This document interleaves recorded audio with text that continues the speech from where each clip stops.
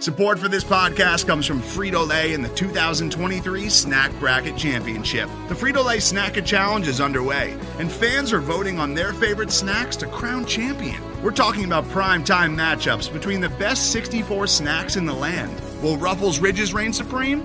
Can Doritos defend their dynasty? Or will Smart Food use their smarts for a surprise upset? Only you can decide.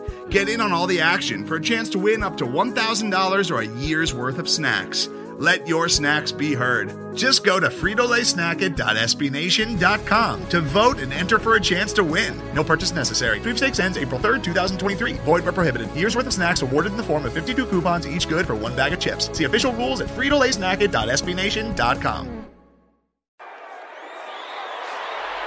Steps into it. Pass is caught. Diggs! Sideline! Touchdown! Unbelievable! Vikings win it!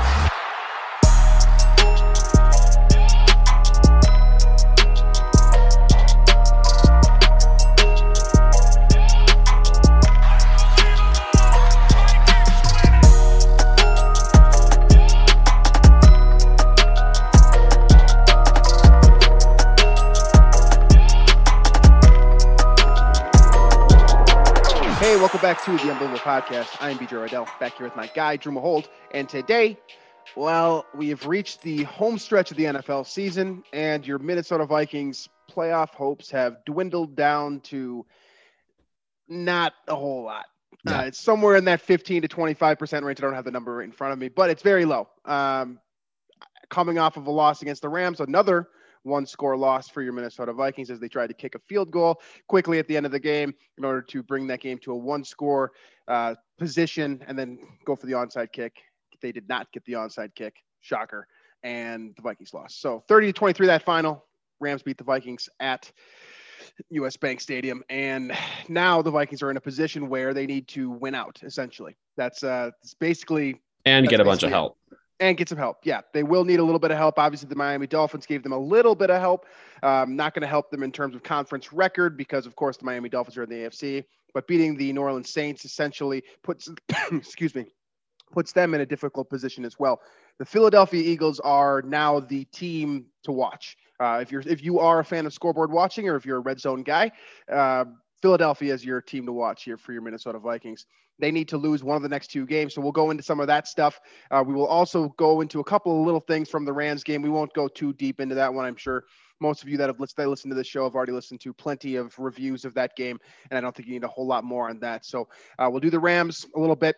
We'll jump into the Packers, do a second preview of this matchup. Obviously, this one's going to be at Lambeau Field, so a little bit different. And obviously, the Vikings are in a little bit different position than they were when they were first matching up with this team. So we'll talk about that, then we'll finish up with our picks. So that is the game plan for today's episode. Let's jump right into it here. So I already gave you the brief, of course. The Vikings lost. No reason to dwell on that. That's just kind of it is what it is. We kind of saw, I think a lot of us kind of assumed that was going to happen with Dalvin Cook being out. Kirk Cousins, of course, having the rib injury, which apparently didn't even affect him. But there's a lot of things to suggest the Vikings were going to lose that game. That came to fruition. Now, what we like to do here is not dwell on the scoreboard, but more take things away from the game that might result in changes moving forward, right? Things that might, in the past, we've looked at the offense kind of sputtering. And then, of course, they had some more aggressive play calling. We looked at that, things of that nature. So I don't think Anthony Barr's 2 interceptions are going to carry over a whole lot. I mean, it's nice to see that. Great stat padding for him. Obviously, those are 2 huge interceptions to put the Vikings in a position where, in theory, if you're going to get 3 interceptions from Matthew Stafford, you're probably going to win the game. Of course, again, didn't happen, but in theory. But that, again, not a whole lot of carryover effect there. In terms of things that you saw in the Rams game, both positive and negative, what are your key takeaways for what we should see for the last 2 weeks of this season and potentially into the future as well, based on the performance of the Vikings offense, defense, or somewhere in between? The offense it has lost some steam. I think it kind of, the offense peaked, I think, during that Vikings Packers. The first time around, it was kind of the peak of, was they call it Kirktober or Kirkvember or whatever it might be. But he has this thing in his career. It's happened year over year where he gets really hot in October and in November. And then it kind of really fades off. He's basically starts, has a rough start to the season and a rough end of the season. and then his hot in the middle. And so you're seeing now this offense sputter a ton. You're seeing the injuries pile up, whether it's Dalvin being absent, whether it's now Thielen out for the year. You're seeing those things finally come to fruition and start to impact this team. And so, I think, we've kind of said it all along. We've been foreshadowing it, but it just seems like the regime is coming to an end here at some point. We're on a crash course to see Mike Zimmer kind of, walk out. I think Rick Spielman potentially out as well. And then the one thing I'm curious about is I don't know if Cousins is part of that or not for next year. But I don't think, I have a hard time seeing all three of those guys being back, following 2022. I think there's, maybe the potential with Kirk's contract where you can't really do a lot with it, where he sticks around for next year and then is gone. But I think, it's starting to seem like the beginning of the end, or maybe the middle of the end of the, Spielman and Zimmer era. And you could just feel it, like you saw all the reports from the media there about the lack of energy in the stadium and the lack of enthusiasm the team came out with. And it just seemed like an end to that regime. And then that's what every end of every coaching regime sounds like. It does sound like that, right? Where there's just not a lot of energy, not a lot of enthusiasm for a game that should have meant a ton to your team, given the circumstances. And to not have that energy, it just seems like a good sign of things to come here, which by that I mean the end of their tenures in Minnesota. Yeah, so I made the joke a couple seconds ago that it's kind of become the triangle of authority, right? Rick Spielman, Mike Zimmer, and Kirk Cousins. Of course, that's a throwback to back in the day when the Vikings didn't really know what they were doing with their front office, and it was Rob Brzezinski, Rick Spielman, and Childress, I believe, were the three kind of in charge there. And that has sort of kind of evolved into a more contemporary triangle of authority where it's the quarterback, the general manager, and the head coach. And I think you're right. At least two of those guys are probably either gone or on their last limb, right? And I think it's probably, I think Mike Zimmer I think he knows he's a dead man walking a little bit. And I think that this Rams game didn't seal it. It just confirmed a lot of things, right? Like we've been doing a roller coaster all season long, and I've been doing it with you guys. And I pride myself in not being too emotionally up and down with the team, but this team has done it for me. Right. You pushed me to the brink with the Detroit Lions game. You come right back down and you get, you got the Packers W. You've got the Arizona game, the Cincinnati game, all these games that were right on the edge. You got the Steelers game that encapsulates all of it. Absolutely. So it's been like that this year. And I think that Mike Zimmer knows that, if a couple things bounce the right way, we might not be in this position. And had they beaten the Rams last week, that roller coaster would have probably continued, right? Like we'd be on this show talking about, okay, the Vikings are now in pole position to make the postseason. They're going to be a 7 seed. Let's see what Mike Zimmer can do. Let's see if Kirk can get hot in January, and then we'll talk then. Now the conversation's a lot different because you lose to the Rams, in a position where, at home, I don't want to say you should win because the Rams are who the Rams are, but that's a game you need to win. And it's a game that you had favorable odds on in a number of different areas that we discussed in the previous show. And now you have to go into Lambeau Field, where historically speaking, it's a problem for everyone. It's more of a problem for the Vikings. It's going to be a cold weather game. I think I just saw a report a couple minutes ago that it's going to be 15 degrees. We all know how Aaron Rodgers has operated in the cold versus all of his opponents, but specifically against the Vikings. Him and Devontae Adams are absolutely crushing it right now. They're doing everything and anything to, get to that next level. They're doing exactly what they said they were going to do, right? And we're late in the season. They're hot. The Vikings are not. So you've put yourself into a position now where, hey, you need this game, odds stacked against you. It's sort of an inverse of last week where, last week you're playing at home. There's a couple other things that you might get, the benefit of the doubt with, Andrew Whitworth being out, et cetera. This game does not look like that. This game looks like you're on the road against the guy that should win MVP. I don't think he's going to win MVP because the whole COVID thing that he's done, and the humans that are going to be voting on the award are not going to vote for Aaron Rodgers. I just don't see that happening. But he should be probably, to this point in the season, should be the MVP. He's playing the highest level of football that I've seen him play in multiple years. And the Vikings are fortunately sounds like they're going to have Dalvin Cook back, which is something that we didn't think that they were going to have last week. So I guess there is that. But as a whole, this looks really bad. And if the Vikings lose at Green Bay, I don't think the Wilfs are going to make a drastic decision. They're not that type of owner. I don't think they should. I think it's always a stupid decision to fire a coach midseason. That's just kind of where I'm at with that. I won't delve too far into that, but I do think that this is the final confirmation. So either you get to continue on as a dead man walking with a W and, kind of try to sneak your way in, hope that Philadelphia loses to Dallas in week 17 or week 18. I'm sorry. Or, you lose this game and you basically kind of like slump to the finish line against the Chicago Bears next week. It feels like it seems like every coach, I guess not every coach, but a lot of head coaches have that game. That's kind of the nail in the coffin game. And I can't tell quite if that is the Rams game or if that's happening this Sunday against the Packers.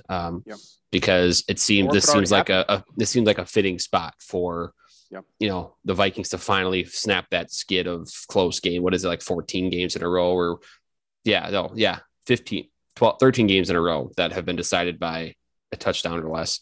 And so it seems like a fitting spot to snap that, and the Packers come in and roll them because they are rolling right now. Meanwhile, the Vikings are sputtering quite a bit on both sides of the ball. Stafford gifted him a couple of turnovers in that game, and he was not good, but they're getting run over by Sony Michel. And the Rams were missing a couple of linemen in that game too, and their backup unit was dominating the Vikings. So there's a lot of concern there. Now you get in the cold weather, you get Aaron Jones and AJ Dillon, one of the best tandems in the NFL running the ball. Packers offensive line is still elite.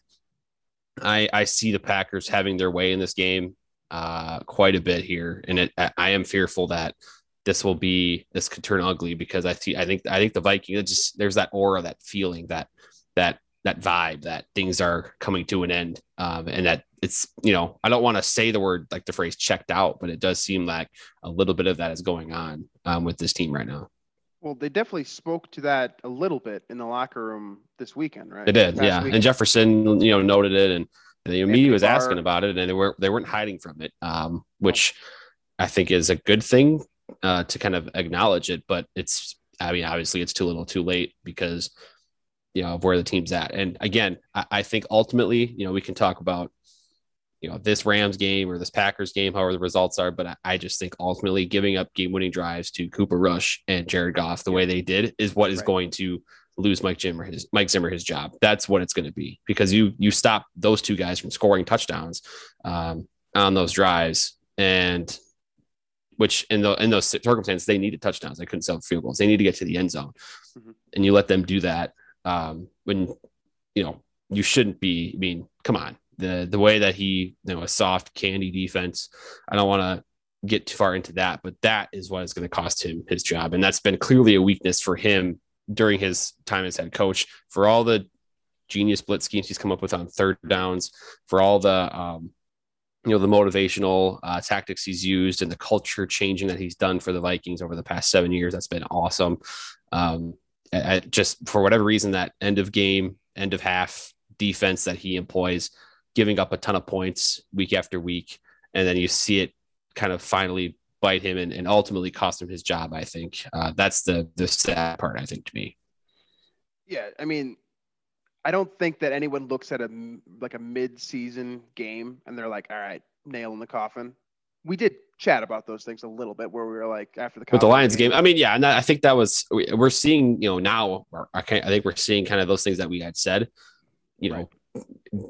validate themselves. The point is that if you lose a game horrifically in the middle of the season, you still have the opportunity to redeem yourself, right? So it's like, yeah, we can look back now and be like, all right, yeah, that was probably the nail in the coffin because of what we have seen. So, that has happened since that point in time. You look at like Miami, for example, would have been really easy to put the nail in Brian Flores' coffin. 2 months ago, but he had time to redeem himself, and miraculously the Dolphins have done that, right? Like it's I don't think anyone expected that. I think that a lot of people were ready to fire Brian Flores a few months ago, and things have changed, or fire Tua or whoever you want to get rid of in that scenario, right? They had the opportunity to change with time. The Vikings are out of time. You got to win at Green Bay here. Then you need help from Philadelphia. Philadelphia's playing Washington this week. We all saw how poorly they played last week. Even if they do sneak in, which is at this point, I think depending on the site you look at or the metrics you use, it's probably 15 to 20% chance because, they have to win this week and then beat the Bears. And then the Philly has to lose one of their 2 games. And I think that would put the Vikings in at this point. But even with that, you have to, I think, Mike Zimmer would have to win a playoff game. And then maybe even more, depending on who you ask. And I don't know what the front office, thinks about things right now. But, they're going to have to go on the road then if they get into the playoffs, play a dominant NFC team like the Rams, like the Packers, like the Cowboys, somebody like that. And, beat them and go and advance probably to save your job. That's winning 3 games in a row plus getting help for Mike Zimmer to save his job. Basically, he's on, his position, his role with the Vikings, his tenure is on life support right now. And so some drastic things are going to have to happen for him to keep his job going into next season. I think the same can be said for Rick Spielman too. Again, I appreciate a lot of things that they've done, but I think it's time.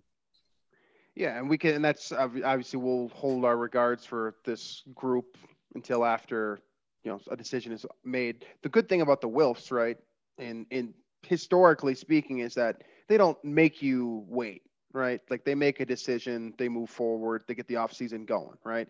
I don't think that they're going to sit with Mike Zimmer till, mid-March and wait just until the draft is coming up to make a firing or to make a change at head coach or whatever. Right. Well, yeah, that would be dumb. That would be extremely dumb. This ownership group has always been acted swiftly, intelligently. They do things that are in the best interest of the entire organization. And I think that for the most part, we're behind a lot of the things that the Wilfs have done. Hiring Mike Zimmer being one of those things, right? Like he was the perfect piece to add following, Frazier, Childress, et cetera. Mm-hmm. He was the perfect guy to have. And unfortunately, it's kind of come down to a situation where I just don't think he's the perfect guy anymore. The voice hasn't changed, and that's fine for a defensive coordinator. That's fine for a team like I've used Jacksonville as an example, like a team that needs a true culture shift, things of that nature. But for this team, Mike Zimmer, I don't think is the right guy anymore. And I still love the guy. I was just talking the other day with our team. Like I didn't get to grow up with a coach that I really loved. I sort of missed the Denny Green era. And then I sort of got faltered into Mike Tice a little bit. And then Brad Childress was really, quote, my coach during my heyday of becoming a football fan, right? And I hate Brad Childress just like all of you guys do too. I think he's annoying. And I think that team won despite him. So the people that did grow up on Mike Zimmer, you guys got a great one. And this is a coach that I think deserves a lot of credit for what he's done. It's just ultimately we've gotten to the point now as a franchise where it's not good enough to just be a playoff team. And that's a good thing. That's Mike Zimmer's doing, right? Like he has accomplished enough where now the expectations are so high, and this is bad for him because he hasn't been able to reach those expectations. But for us as a fan base, we now expect more than we did when we were in middle school, high school, whatever. I think pinning all of it on Zimmer is unfair too, just because I think he and Spielman are a team together. And I think a lot of this falls on Spielman too, whether it's, the Kirk contracts, fully guaranteed, not really flexible about it. The only reason to kind of, wiggle with it is simply to extend him again, and provide him with more guaranteed money. So there's that. And then, like I said, and hammered this before the season, was the lack of depth on this roster. And clearly that's showing itself as this team battles injuries, battles COVID, battles whatever.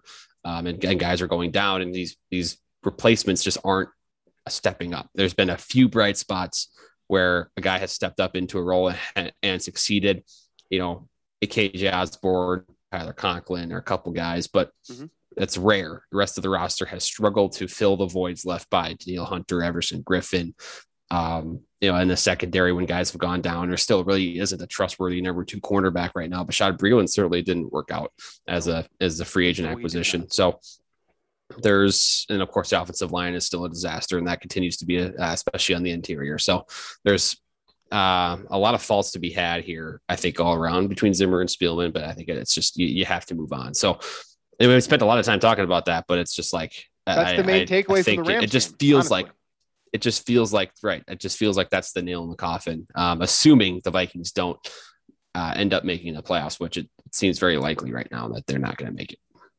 I think ultimately what this comes down to is you need to find a way to reinvigorate your fan base, because if the reports are true, and this isn't just from media people that, have a bias or don't have a bias or just trying to report whatever, it's from people that were literally sitting in the stadium on the sideline, in the seats, whatever. Everyone sort of felt what was going on, and everyone was calling it a quote Christmas hangover. I don't think it's a Christmas hangover. I think it's a Vikings hangover. If your team is, at that time they were in the driver's seat for a playoff spot. Yes. They were hosting a very good and fun to watch Rams team, and a team that it just doesn't make sense. And that's the only explanation for it to me, is that it just seems like the end of the era. There's no reason that stadium shouldn't be juiced up and fired up for a very meaningful game at the end of the year in your home stadium. So I don't know.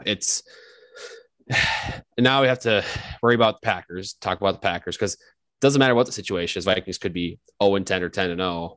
I'm going to want to kick the Packers in the butt. And so that's where we're at this week. And I don't like Minnesota's chances, but Vikings are technically they're on a 2-game winning streak against the Packers here. So for all that we've just said about Zimmer, credit to him for that. He's 500 in his career coaching against the Packers, 7-1. So this will decide his, if he's a winning or losing coach against Green Bay, probably. But I saw somebody put that stat out there, how the Packers have done against NFC North opponents since Zimmer arrived. And the Packers have dominated Lions, dominated the Bears. And Zimmer's been the guy that's been competitive with them. So credit to him for that, but it's just, I'd have a tall task this Sunday. Might be a little bit too long, too little, too late for Mike Zimmer, but that is a good thing to point out. And let's be real here. Packers fans make this joke all the time that playing against them for Vikings fans is, quote, our Super Bowl, because we either don't make the playoffs or, whatever. Yeah. This is our Super Bowl.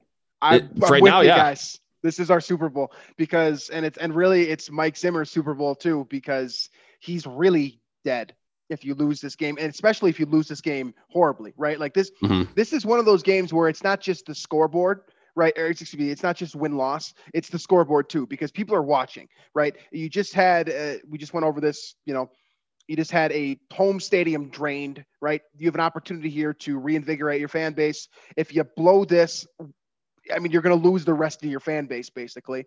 And as much as we may not really believe it as fans, collectively as a group, we do have some organizational power. When everyone is out, the Wilfs notice that. Like, they see the newspaper. They have someone telling them, hey, stadium's dead, guys. We got to do something or we're going to stop selling tickets, because this is ultimately about money, right?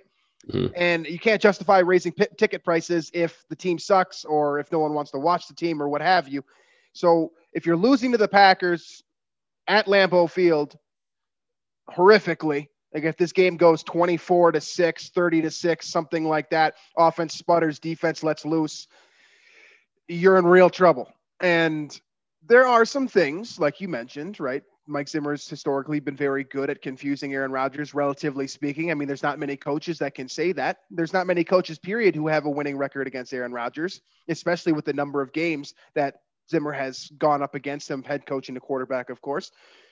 And you do have that opportunity here to this is something that Mike Zimmer could tell his next interview, right? Like, I beat Aaron Rodgers 8 times in 16 chances and I tied once. So technically I've got a winning percentage against a future Hall of Famer that has had okay organizational support and solid playmakers around him. This is something that he could add to his resume, right? It's an opportunity. It's also an opportunity for Kirk Cousins to get back to 500. I know that narrative is just going to get more and more fun the longer that he's in Minnesota. Yeah. And he, of course, being that there's an extra game this season, Kirk Cousins has an opportunity to get over 500 heading into the postseason if things go the way that we all as Vikings fans hope they do. Unfortunately, like I said before, I think Rodgers is playing the best football of maybe his entire career at this moment. If not the best, not far behind, the MVP caliber seasons or MVP voted seasons that he's had in the past. This is a tough task. And you mentioned the duo of Aaron Jones and AJ Dillon as well.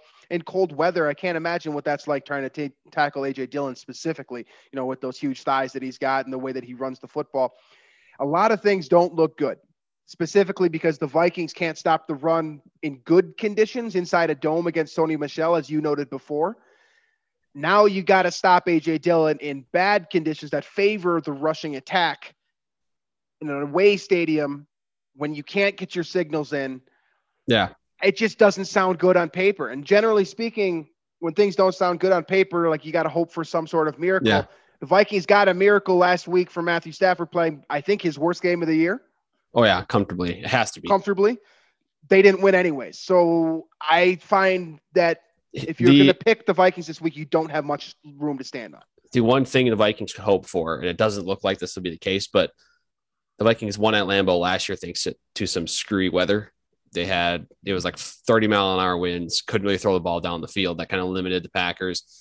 And also the Viking, I think Kirk threw like 14 passes in that game in total. I think he was like 10 for 14. Someone can check me on that. And then Dalvin just ran wild.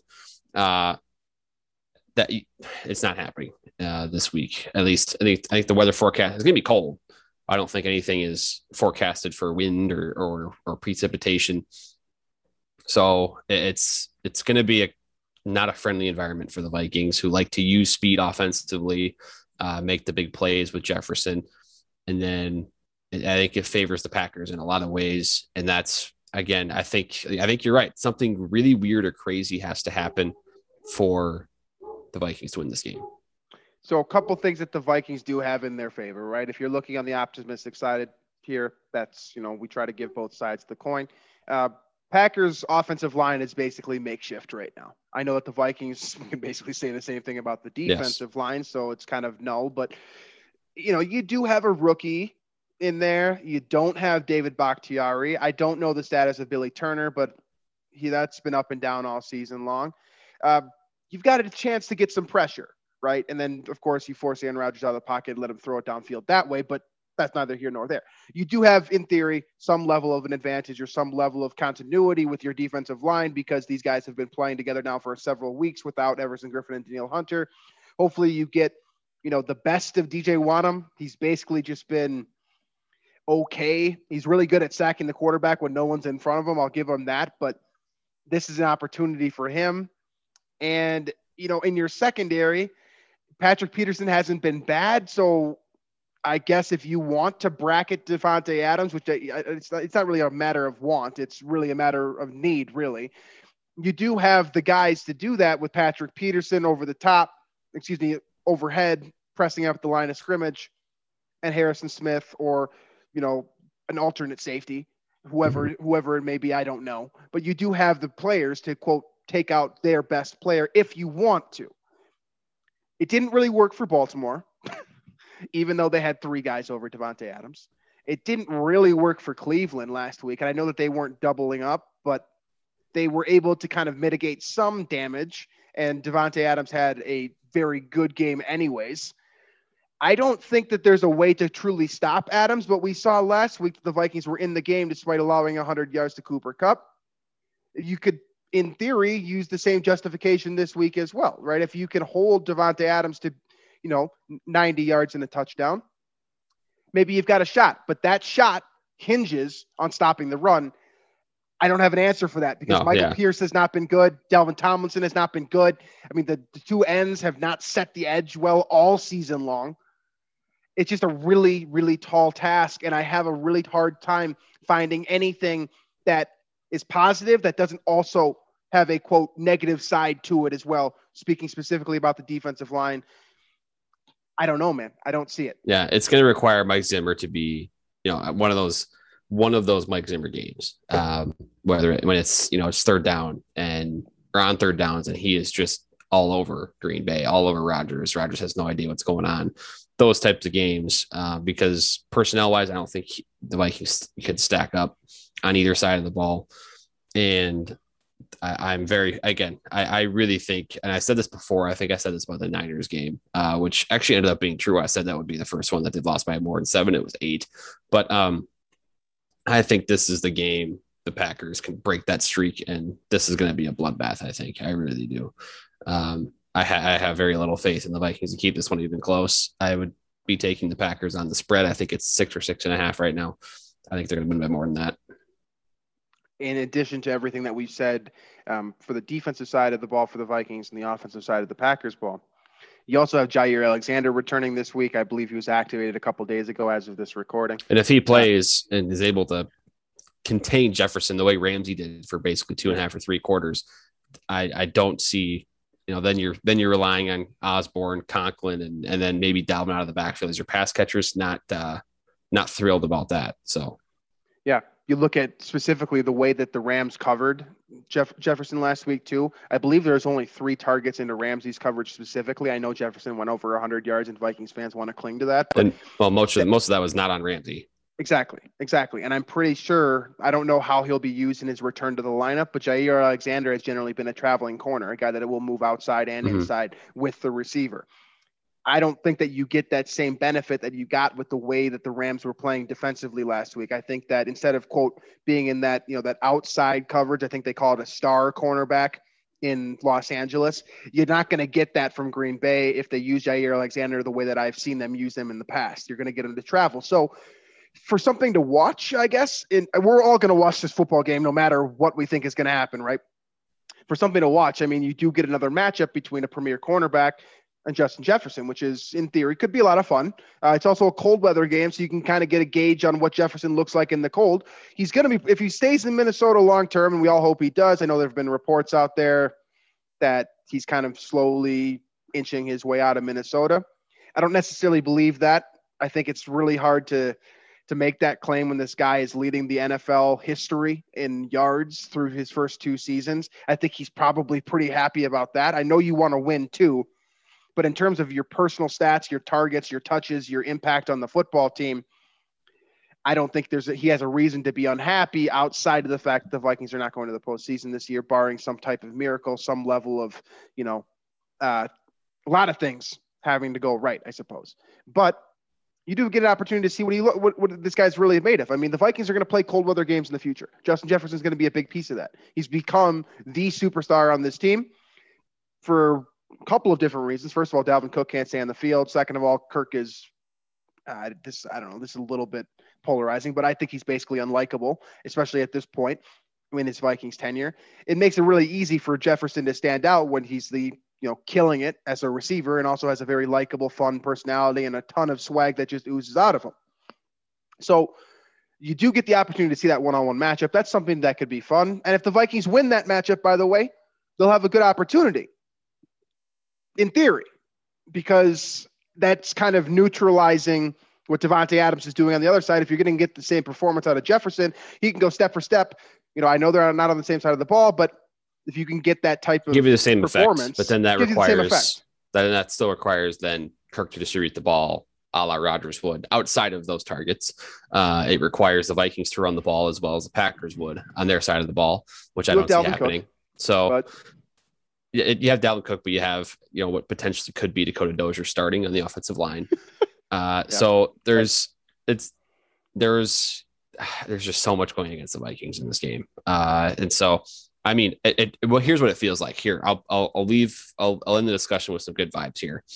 Good. It feels, you remember the Sunday night game? It actually was week 16. So the second last game of the year of 2010, which turned into a Tuesday night game because it was in Philly during that snowstorm.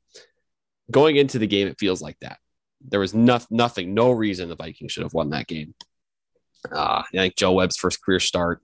Philly was, I think, vying for a 2 seed at that point. Matt and Asiata. They were moving the football. And then I think the Vikings ended up winning. Joe Webb had scored a touchdown. I mean, it was great. And so that's the one optimism you have is football's weird. And sometimes teams come back. They punched the Eagles in the mouth that game. So I'll leave you with that optimism. But I with that said, I do not like Minnesota's chances. Yeah, Football is weird, and really this entire season has been a perfect encapsulation of that point, and specifically the pick that you made last week, by the way, Houston over the Los Angeles Chargers. I mean, that happened. That wasn't supposed to happen, right? Like, Davis there's been a Mills lot actually looks awesome. Like, did the Vikings pick Mond over Mills? I think they did. I think it was one pick before. I want to say the Vikings picked Mond one pick before Davis Mills. That might be wrong, but and now the Vikings are adding Kyle Sloter instead of trusting Mond as their backup. So yeah. I don't know. It's been a weird year, man, and I'm with you. I think ultimately, this is the apex. This is your. But this like is your that Vikings is Super Bowl. this is a tangent, but that is why you spend a 3rd round pick on a quarterback, because if he's pressed into action, maybe he looks good, and now the Texans can see what he is as a starting quarterback for a year. But anyway, let's get to some picks. I'm sick of talking about this game, so I already know what's going to happen. So yeah, and I think that's a good way to put a pin in this one and get into specifically our picks. I think we know which way both of us are leaning on this one. I think we're both going Green Bay pretty confidently in that direction. Yes. We don't normally do this, but what would you say for a score? You think that? I know that you've already said that you think that this is going to be the first game where the Vikings lose by more than one score. So what's the score going to look like then? I'll go Packers 31, Vikings 16. Yeah, I like that. I think the Packers are going to have at least 28 points. I'll say 28 points because I think that they're going to go for it instead of kicking field goals, because Mason Crosby's been rough. Negative. He's been rough. Mason Crosby's been rough. So I'll go Packers 28, Vikings 13. I think they'll get one kind of garbage time touchdown. There'll be a bunch of field goals. Packers defense, by the way, we didn't talk about it a whole lot. They've been really good. They're better than they've ever been, at least during the Rodgers tenure, probably dating back to the Super Bowl team, I think, which was in Rasul Douglas keeps intercepting passes after he was polarizing a fringe roster player 2 years ago. I think he was the guy that got torched like 4 times in that Vikings-Eagles game in 2019 by Diggs. This is him, carrying the Packers defense now, which we should even know. The Packers keep winning games very close. Like they're still in very close games, but the Vikings are also falling apart right now. So I have a strong feeling the Packers run away with this one. Yeah, we're both taking the Packers. I'm with you, though. Baker Mayfield did throw 3 interceptions last week, and the Packers only won by 2 points. So if you want to, there's my way to end this thing on an optimistic note. Hey, the Packers have been playing everyone close. Basically, they're a 2-point conversion away from losing at Baltimore. So Yep. Exactly. So fishy, weird stuff. That's what we need. That's what we need to be wrong on this one. But both of us rolling with the Packers this week. Let's get into the rest of the NFL slate. Some good ones on here. As always, towards the end of the season, you're also going to get some bad ones as well. We'll start off with what's probably going to be a bad one. That is the Atlanta Falcons facing the Buffalo Bills in Buffalo. Bills. Yeah, I don't think we need to talk about that a whole lot. The Falcons playing a good team. Well. I think the Falcons are like minus 150 point differential against teams above 500 or something stupid like that this year. They're gonna add on top of that here. Bills by a lot.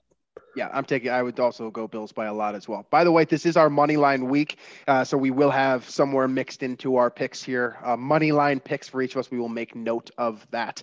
All right, next one here is the New York Giants at the Chicago Bears. Again, these two teams are a little bit more evenly matched in terms of skill level on the current roster, but it's going to be another poor football game. I don't expect anyone to choose to watch this one outside of being. Is Daniel Jones back? No, he's out for the rest of the year. Is he out for the year? Okay. It's probably Mike Glennon because of what Jake Fromm did last week. So a revenge game?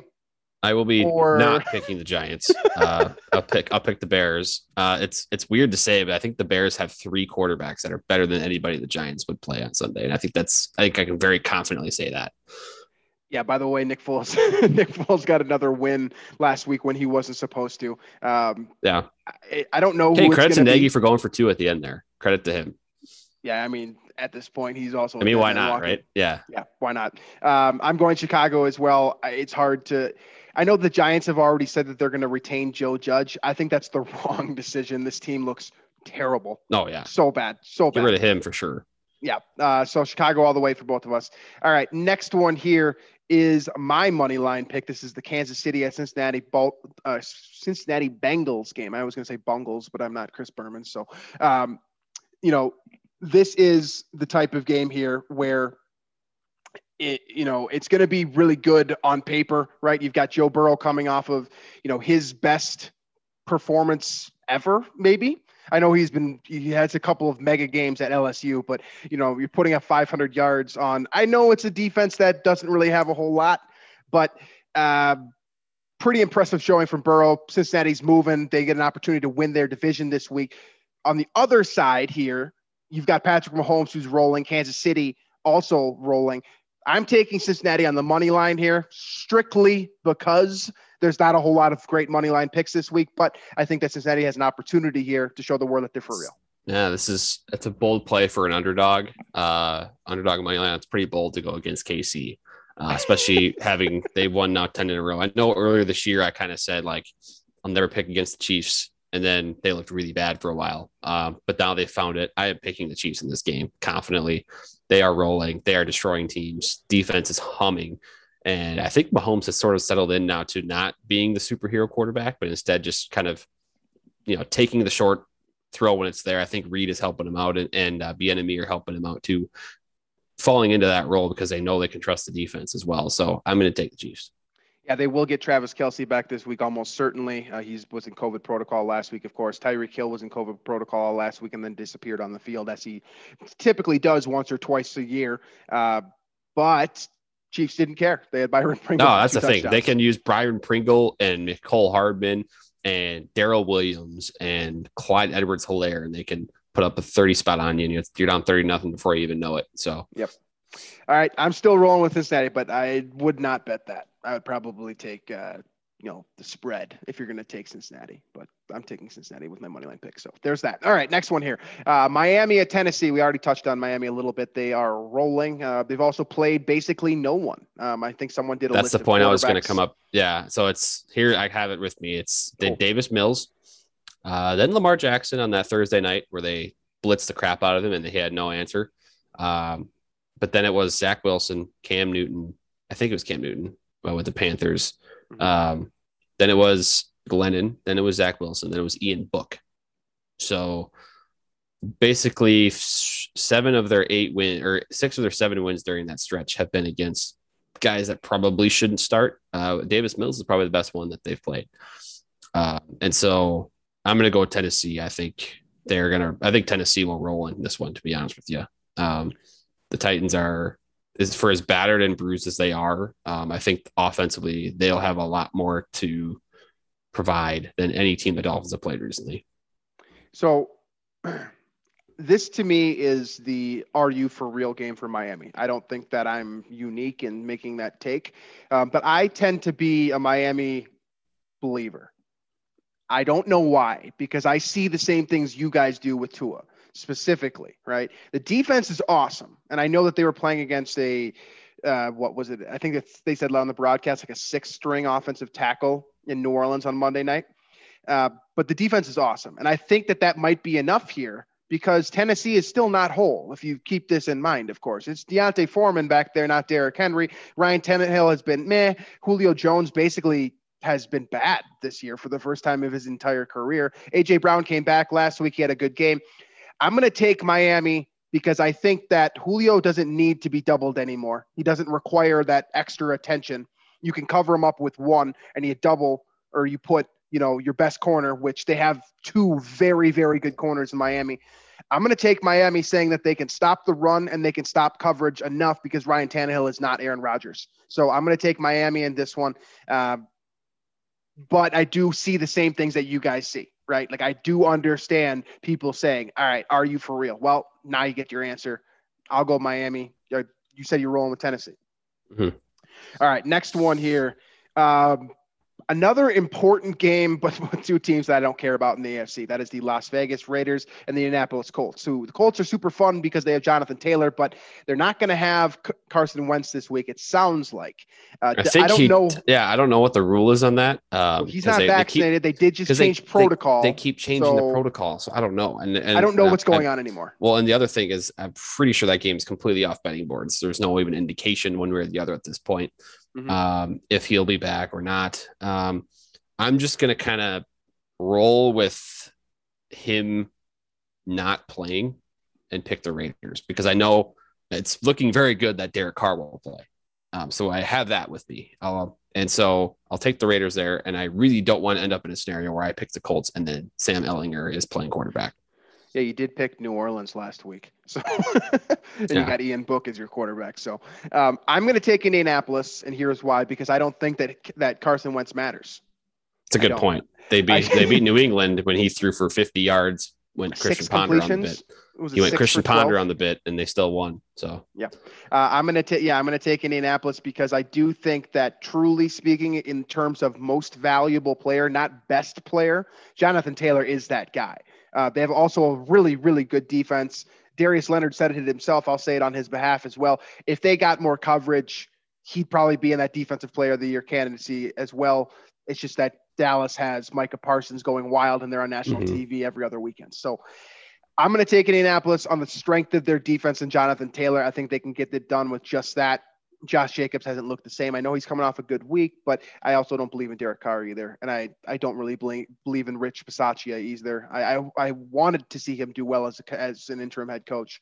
I don't think that's going to be the case. So I'm going to roll with with Indianapolis. We'll split on that one, which brings us to New England. Jacksonville is playing against the New England Patriots, who are coming off of a bit of a rough week. Both of these teams really are coming off of a bit of a rough week. Buffalo shellacked New England. We got the amazing press conference with Bill Belichick with that reporter that was, as literally everyone has said, was extremely brave in asking Bill Belichick about his New Year's resolution. I have to know, like, what else do we not know about this? Like, was she directed by a superior to do this story, and this was the only time possible to get a quote? Like, I can't imagine. I don't know. It baffles me. Definitely a psycho person, like a crazy person. It baffles me because the story that she was writing about New Year's resolutions, that's what I call a puff piece. And we're talking about losing to Buffalo, your main division rival, and you want to butt in and be like, hey, by the way, I got this little story here. It's going to get like 14. Like, he wouldn't even answer that, net today, 3 days after the loss. He's like, he'd be like, I don't know, I'll probably win some football games next year. He'd do one of those. Like, he's not going to. That was good. He's not going to answer that. Okay. So with all that being said, I don't think we need to talk a whole lot about Jacksonville. Yeah. We're going to get this one done. All right. Next one here. We go to the other side of the coin. That's Tampa Bay, and they're facing off with the New York Jets. I don't think we need to talk about this one much either. No, Tampa Bucks. Bay. Bucks, no doubt. Jets are coming off of a win, but it was against Jacksonville, so I don't really care. All right, next one here is Philadelphia and Washington. We talked about this a little bit on the show already. I think the expectations for both of us that Philadelphia is definitely getting this one done, especially what we saw from Washington in prime time last Sunday night. Yeah. Their two best players are fighting, punching each other literally. Taylor Heineke, love the guy, love kind of the aura, but Terry McLaurin's basically non-existent now. He's a direct reflection on that. I think his time has probably come to an end. Philadelphia gets this one done, probably in a rout. I need to pick an underline, money line. You know what? No, I'm going Philly. I can't do Washington right now. After what I just saw on Monday night, I can't. I'm going to go Philly. I'll find a different one. Screw it. All right, so Philly for both of us. All right, next one here on the docket is the Los Angeles Rams and Baltimore Ravens. This one has the potential to be a good game if Lamar Jackson is in the game. And that's a big if right now. I think his status is still up in the air as of this recording. He's not been ruled out. He's not been ruled in. Baltimore hanging on by a thread as well. So there is very big, important ramifications to this football game. If Los Angeles gets the W here, they'll all, of course, be scoreboard watching with the Cowboys and the Packers. Baltimore on the flip side has an opportunity here to get a game back and potentially make their way back into that AFC North division, with Cincinnati potentially losing to Kansas City, as we alluded to the possibility of this week as well. So very important football game, potentially a very fun football game to watch. Who you got in this one? Here, I'll go with this one.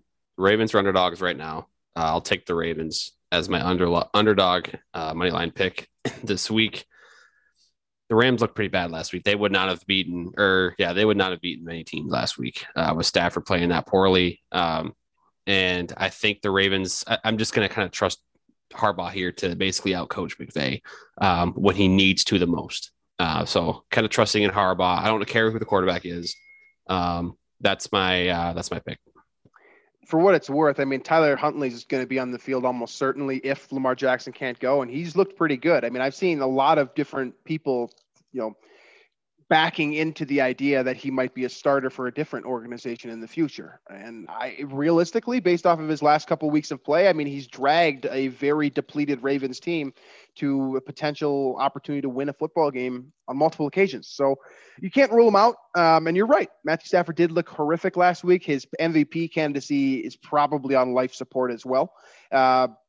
So we'll see. But I'm going Rams. Drew, of course, with his moneyline pick, going with the Baltimore Ravens. All right. Next one here, we go to a showdown in the AFC West specifically. That is the Denver Broncos and the Los Angeles Chargers. The reason why I call it a showdown is because these two teams are both shooting themselves in the foot all day long. Another dead man walking, Vic Fangio. And Brandon Staley could probably add himself to that conversation. I don't think it's super fair to, but he could probably add himself to that conversation a little bit if he really breaks down and puts another stinker out there against a team that he needs to beat and should beat. Does Denver get it done? Is there a chance? No, not with Drew Lock playing quarterback. I'm going with the Chargers. Although Chargers are, I don't know. The Chargers are weird. I feel like the way I feel about the Chargers is probably how a lot of people feel about the Vikings. What even are you? That's kind of where I am with the Chargers, but I know what Drew Lock is, so I'll go with the Chargers. Yeah, that's a good way to make picks. We definitely know who Drew Lock is. I think we know who Justin Herbert is, but the rest of the Chargers, you're right. I don't think we know. Denver does have a really good defense, by the way. Vic Fangio is definitely going to be a defensive coordinator next year because he knows what he's doing, and the roster composition is coming along. But you're right; they're definitely a quarterback away. I think the Chargers are the better team. I'm going to go with the Chargers as well. All right, next one here is your Houston Texans going up against the San Francisco 49ers. The Texans, as we stated previously, have been rolling a little bit behind Davis Mills. They're not going to make the postseason or anything like that, but they do have an opportunity here to play a little bit of spoiler.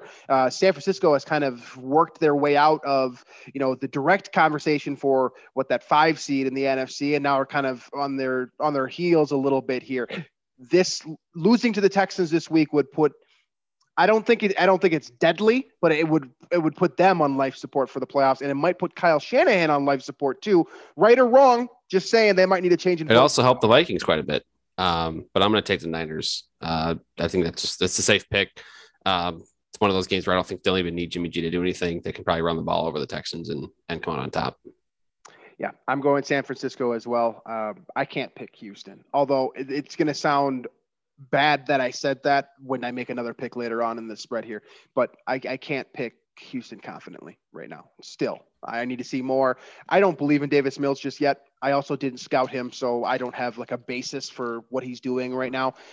Part of me just believes that he's playing well because things are going in his favor, and then something wrong will happen, and all of a sudden we'll be right back to the whole why do we think Davis Mills was good? I still think I'm in that side of the coin, and I might be wrong, but can't pick Houston yet. I'm rolling with San Francisco. All right, next one here. This is if you're not a believer that the Cincinnati Kansas City game is the best game of the week, this probably is the best game of the week in the NFC specifically. That is Arizona facing off against the Dallas Cowboys. I know that Arizona has not looked good. I know that Dallas is coming off an absolute rout in which none of their starters played in the fourth quarter. By the way, Jaron Kearse is a starter on that defense and looks pretty good doing it. He's leading them in combined tackles in Dallas, by the way. Just throwing that out there, no big deal. Arizona's in trouble. Cliff Kingsbury in trouble. They need this one. Can they get it done against a good Dallas team? No. The Cardinals are doing that thing where they keep falling apart at the end of the year in the second half. And I'm gonna take Cowboys in this one. Cliff Kingsbury is I don't want to use the F word and say fraud, but he's a fraud, and I'm gonna take Dallas. Yeah, this season, the way that this thing is going, I know that they're still going to make the playoffs somehow, some way. It might be like a 6 or 7 seed for Arizona, but this season might be the greatest indictment on Cliff Kingsbury and by proxy Kyler Murray as well, because they have really faded. It's not like they don't even resemble anywhere close to what they were middle of this year when everyone thought they were the team to beat. They have completely fallen apart. Kingsbury's stuff, his juice, just appears to not work for a full 16 games. Maybe he needs. That guy also zips up his quarter zip jacket all the way to the top, and I notice it every single time they show him on camera, and it bothers me. Literally, like it's all the way. It's like it's all the way. It's like it's choking him. Yeah. Look I'm for not it a next fashion time. guy, but like I'm not the right guy to come to with your fashion advice. Just wear a long Basically, sleeve shirt if you Yeah. want a crew neck. I Like wouldn't wear do one of that for those. sure. It looks bad. It looks bad on pretty much everyone. And he's a good looking guy too. Like one of the best of all time, really. And if you can't make a zip look good by buttoning it all the way up, no one should be doing that. I'm with you on that. That's dumb. All right. Dallas for both of us, no doubt. Next one here is Carolina and New Orleans. This one has the potential to be absolutely awful every way around. New Orleans needs this one. Carolina, they are morale low, to say the least. If you saw Cameron Newton's press conference last week, who do you got in this? I'm going Saints just because the Panthers, I don't know. I'm going with the Saints. I'm assuming Ian Book. It's not going to be in Book. It's going to be Taysom Hill. He just before we started recording this show, then Taysom I'm going Hill with the came Saints comfortably. The Panthers are, I don't know what they are, but they're not a football team. Saints are going to win. Yeah, Matt Rule's breaking out Jay-Z quotes now. Not good. Not good. I'm going New Orleans. I would have taken him probably with Ian Book, to be honest with you. But Taysom Hill did come off. He is probably the best guy to play behind a depleted offensive line, just in terms of sheer playmaking ability. Yeah. I don't know how much he can get done, but I think it's enough to get past Carolina. So I'll take New Orleans here as well. All right, home stretch of our picks here. This is another potential rough one, and that is Detroit and Seattle. Now, this one is worth talking about, because both of these teams suck. They're really bad. Detroit just doesn't have the talent. I think they're well coached. I really do believe that. I know that Dan Campbell's a bit of a weird guy, but I think that they buy what he's selling. So I think they're well coached. They seem to know who they are, right? They maximize the best of their abilities. I don't want to say every week, because they put up a couple stinkers, but basically every week they're out there fighting and they have a chance down the stretch, at least in the third quarter every week. So I'm going to take Detroit, and I think this is Pete Carroll's nail in the coffin. I think Detroit is going to take out both Mike Zimmer and Pete Carroll in the same year. I like that. I'm going to go with Seattle, but I like that. I like that. I mean, they've been doing it, and Seattle is, they're very. You're right about Seattle. They're structurally similar to the Vikings, especially with the way Wilson's playing, as opposed to being the god that he was. Yeah, no, you're right. A couple months ago. So, all right, we'll split on that one. Fair split, by the way. And then the last one here, Cleveland and Pittsburgh. This is your Monday Night Football game. Basically unwatchable if you're not a Browns fan, Pittsburgh fan, or you don't have Nick Chubb, or I don't know who you'd have on the Deontay Johnson on the Steelers. Pretty much unwatchable. Who you got in this one? This is literally a toss-up. I'll go Pittsburgh because they're at home, but I don't like it. Yeah, I believe it's a toss-up as well. The only reason I'm taking Cleveland because I like them more. I just hate Pittsburgh, and I think that I don't know why Ben Roethlisberger is still playing. No, I don't. I just don't get it. Like, he looks terrible. Like, well, if you ask Steelers fans earlier in the year, they were like it was, you look at what Steelers fans said earlier in the year. It's like, oh, you're being disrespectful. He's fine, blah, blah, blah. And that tune has definitely changed since then. He should be done, and heck of a career, 100%. Hall of Fame career, 2 rings, some incredible moments, but it's just not working. Yep. And this would typically be the last game of the season. This is weird, by the way. We're making picks in week 17, knowing full well that we'll be making picks again next week. That's a little bit strange. But where we stand now, I'm at 147 and 92. Drew is at 139 and 100. Last week, Drew went 12-4 on the heels of a couple of really nice picks, actually, specifically that one that I was talking about earlier with the Houston one. And I went 10-6. So that's where we stand here through 16 weeks of picks. We got the week 17 in the box now. Is there anything that we did not touch on? I know we covered a lot of ground, especially with the coaching. We didn't touch as much on the intricacies of these last 2 matchups, or the Packers matchup and the last matchup against the Rams. Is there anything that we missed here that you wanted to touch on before we get out of here? Not really. It's just, I guess we should probably discuss Madden. Let's give a tribute, because like that was like, again, I played Madden, the video game, a ton. and I don't remember him too much as a broadcaster, probably a little bit before my peak interest in football, but just to see like what everybody says about him, the ultimate influencer of football, I think what Joe Buck called him. It seems like, you don't see that very often where a guy is universally regarded as the most influential person in a given, realm or department or sport or field, whatever it might be. So you try to imagine the, sport of football, the NFL as a league, and you don't go very far without thinking of or mentioning John Madden's name. So that's, I think it's worth mentioning. And I haven't seen that documentary yet, but I really want to. That's on my short list of things to do here coming up. Yep. That's replaying or becomes available widely. It came out on Christmas, of course, so I think a lot of us probably missed it. I did as well. That comes out on the 3rd of January, by the way. So if you are also interested in watching that Madden documentary, that's when it becomes available. I will be watching that. A couple of things here. I've seen a lot of people. You just mentioned the influence that John Madden had. He covered so many bases, right? And I'll give you guys a little bit of an insight into just my life as a human being outside of being a football fan. I also love video games. I'm obsessed with video games. I played old school video games. I have a large collection of everything from 64, Super Nintendo, etc. It's my second thing, right? Other than football. So I have a Twitter timeline that is mostly 75% football, and then 25% is video game stuff, whether it's weird things or whatever, people breaking news, etc. It's the first time that I've seen a football figure unite football fans and video game fans. It's shocking, the crossover that this guy had. And I've also seen a lot of people specifically attribute their fandom to football to the Madden video game. I'm one of those people. For sure. I did not grow up a mega football fan. My dad was not a football fan. My mom was not a football fan. I had no reason to like the Vikings. Yeah, I had a principal in middle school who loved the Vikings, but who cares, right? The reason I love football now is because I love doing fantasy drafts on Madden 2006. That's what got me into playing football. Drafting guys like Chad Jackson. I know no one even remembers that name, but you think about like the players and the names you learned, the skills that you learned about football. Like you learned about Reggie Wayne's route running from playing Madden if you weren't a Colts fan or you didn't live in Indianapolis, right?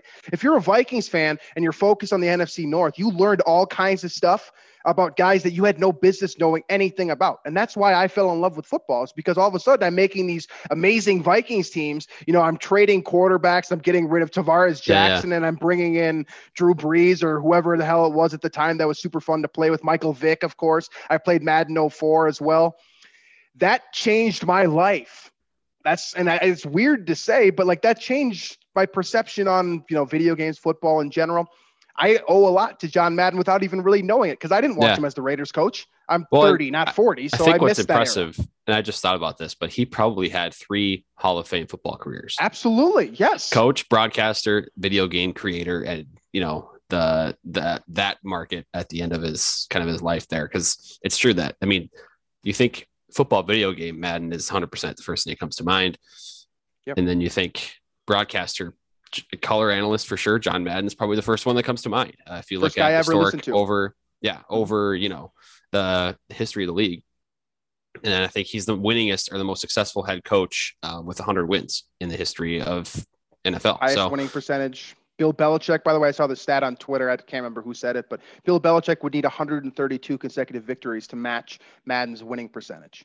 And we all think of Belichick as the clear-cut best head coach of all time. Well, I know that Madden only coached for 10 years. I know that 9 of those years were 14-game seasons, but the impact that he had on the game, the impact he had on his players. He won a Super Bowl as well. He's got that ring. The thing in the booth, right? You think of the combination that he had in the booth. The Randy Moss game, by the way, where he's calling the Cowboys Randy Moss game, where Moss had 3 touchdowns on 3 catches and 163 yards or whatever it was. There's so many things that go back to John. He also Madden. did a lot in terms of making Thanksgiving and football, synonymous with each other. Yes. Like that's, I don't think that was a national phenomenon in 1982. There was maybe had a game or two. I think it was probably the Dallas and Detroit game. I would imagine the third Thanksgiving game that we have now can largely be attributed to Madden and the way he talked up, turkey legs and everything on the broadcast. that's yeah. So anyway, I there's so much of football in the sport in the league that is probably due to him. So it's I don't know, felt like it was needed. You know, with the documentary and everything, probably would have said something once we watched it, but you know, with the sudden passing, it feels like it's worth mentioning, worth honoring. So it's you're absolutely right. And the craziest thing about all of this, right, the level of influence is that there's people that are growing up right now, probably 10, 15, 12-year-olds, stuff like that are playing Madden, right? And they don't even know that John Madden was a football coach. Like, that's how great he was as a broadcaster. Also, I did see one thing. I was this is the most 2021 thing of me ever, but I was scrolling on TikTok and I saw there's apparently a trend going on now. If you play a head-to-head game online, where people are taking delay game penalties as a way to honor John Madden, and then the opponent is declining the penalty. So like, it's, I love that. And I don't know if it's probably a little corny, but it's still kind of cool to see that happening. So just the amount of worlds that he, you know, had some level of an impact on is crazy. So we will miss John Madden, even if, you know, again, you don't even need to be a Raiders fan to appreciate his greatness. You don't need to be a fan of sports broadcasting. You just need to find one of those three things. And I think that of those three areas, broadcasting, video games, and coaching football, you can find some common ground with just about everyone. And I think that's the craziest thing about all of this. So rest in peace to John Madden. We definitely appreciate what he did. And, you know, hopefully his likeness will live on forever. And they definitely need to come out with like a legendary edition of John Madden for the game, right? Next year, he's got to be on the cover for sure. There's no reason to have an athlete. It's got to be John Madden on there again. Back to what it was, 94 to 2000 or whatever. So, all right, that wraps up the show for the week. As always, iTunes, Stitcher, Google Play, Spotify, wherever else you can listen to your podcast, you can find us. Make sure to check out the rest of the Climbing the Pocket Network if you have not already. If you don't like Drew or myself, or you don't like this show, you might find something else on our network that you do enjoy. So make sure to check that out. A lot of great content creators. Make sure to check out the Daily Norseman as well. Of course, most of you that are listening to this are probably already on there. So go ahead and sift through the articles. They do a lot of great content, a lot of great updates. So we appreciate everything that they do for us, giving us a platform here at the Daily Norseman. So with all that being said, Skol Vikes this week. Of course, it doesn't look good, but we've seen crazier things happen. So maybe have a little bit shred of optimism. I'm going to try. And good luck to your fantasy championships this week. Thank you. I have it. Yeah, me too. I've got Aaron Rodgers and Devontae Adams in my lineup. So I'm going to be conflicted. But I may have Rodgers and Aaron Jones. I believe it or not, I have Rodgers and Mahomes on my team. So I'm trying to decide between the two right now. Interesting. All right. Well, we will check back in with you guys with that. Let us know if you've had an interesting fantasy experience over the last couple of weeks. I know some things have been crazy. So thanks for listening as always, and we'll catch you guys next week.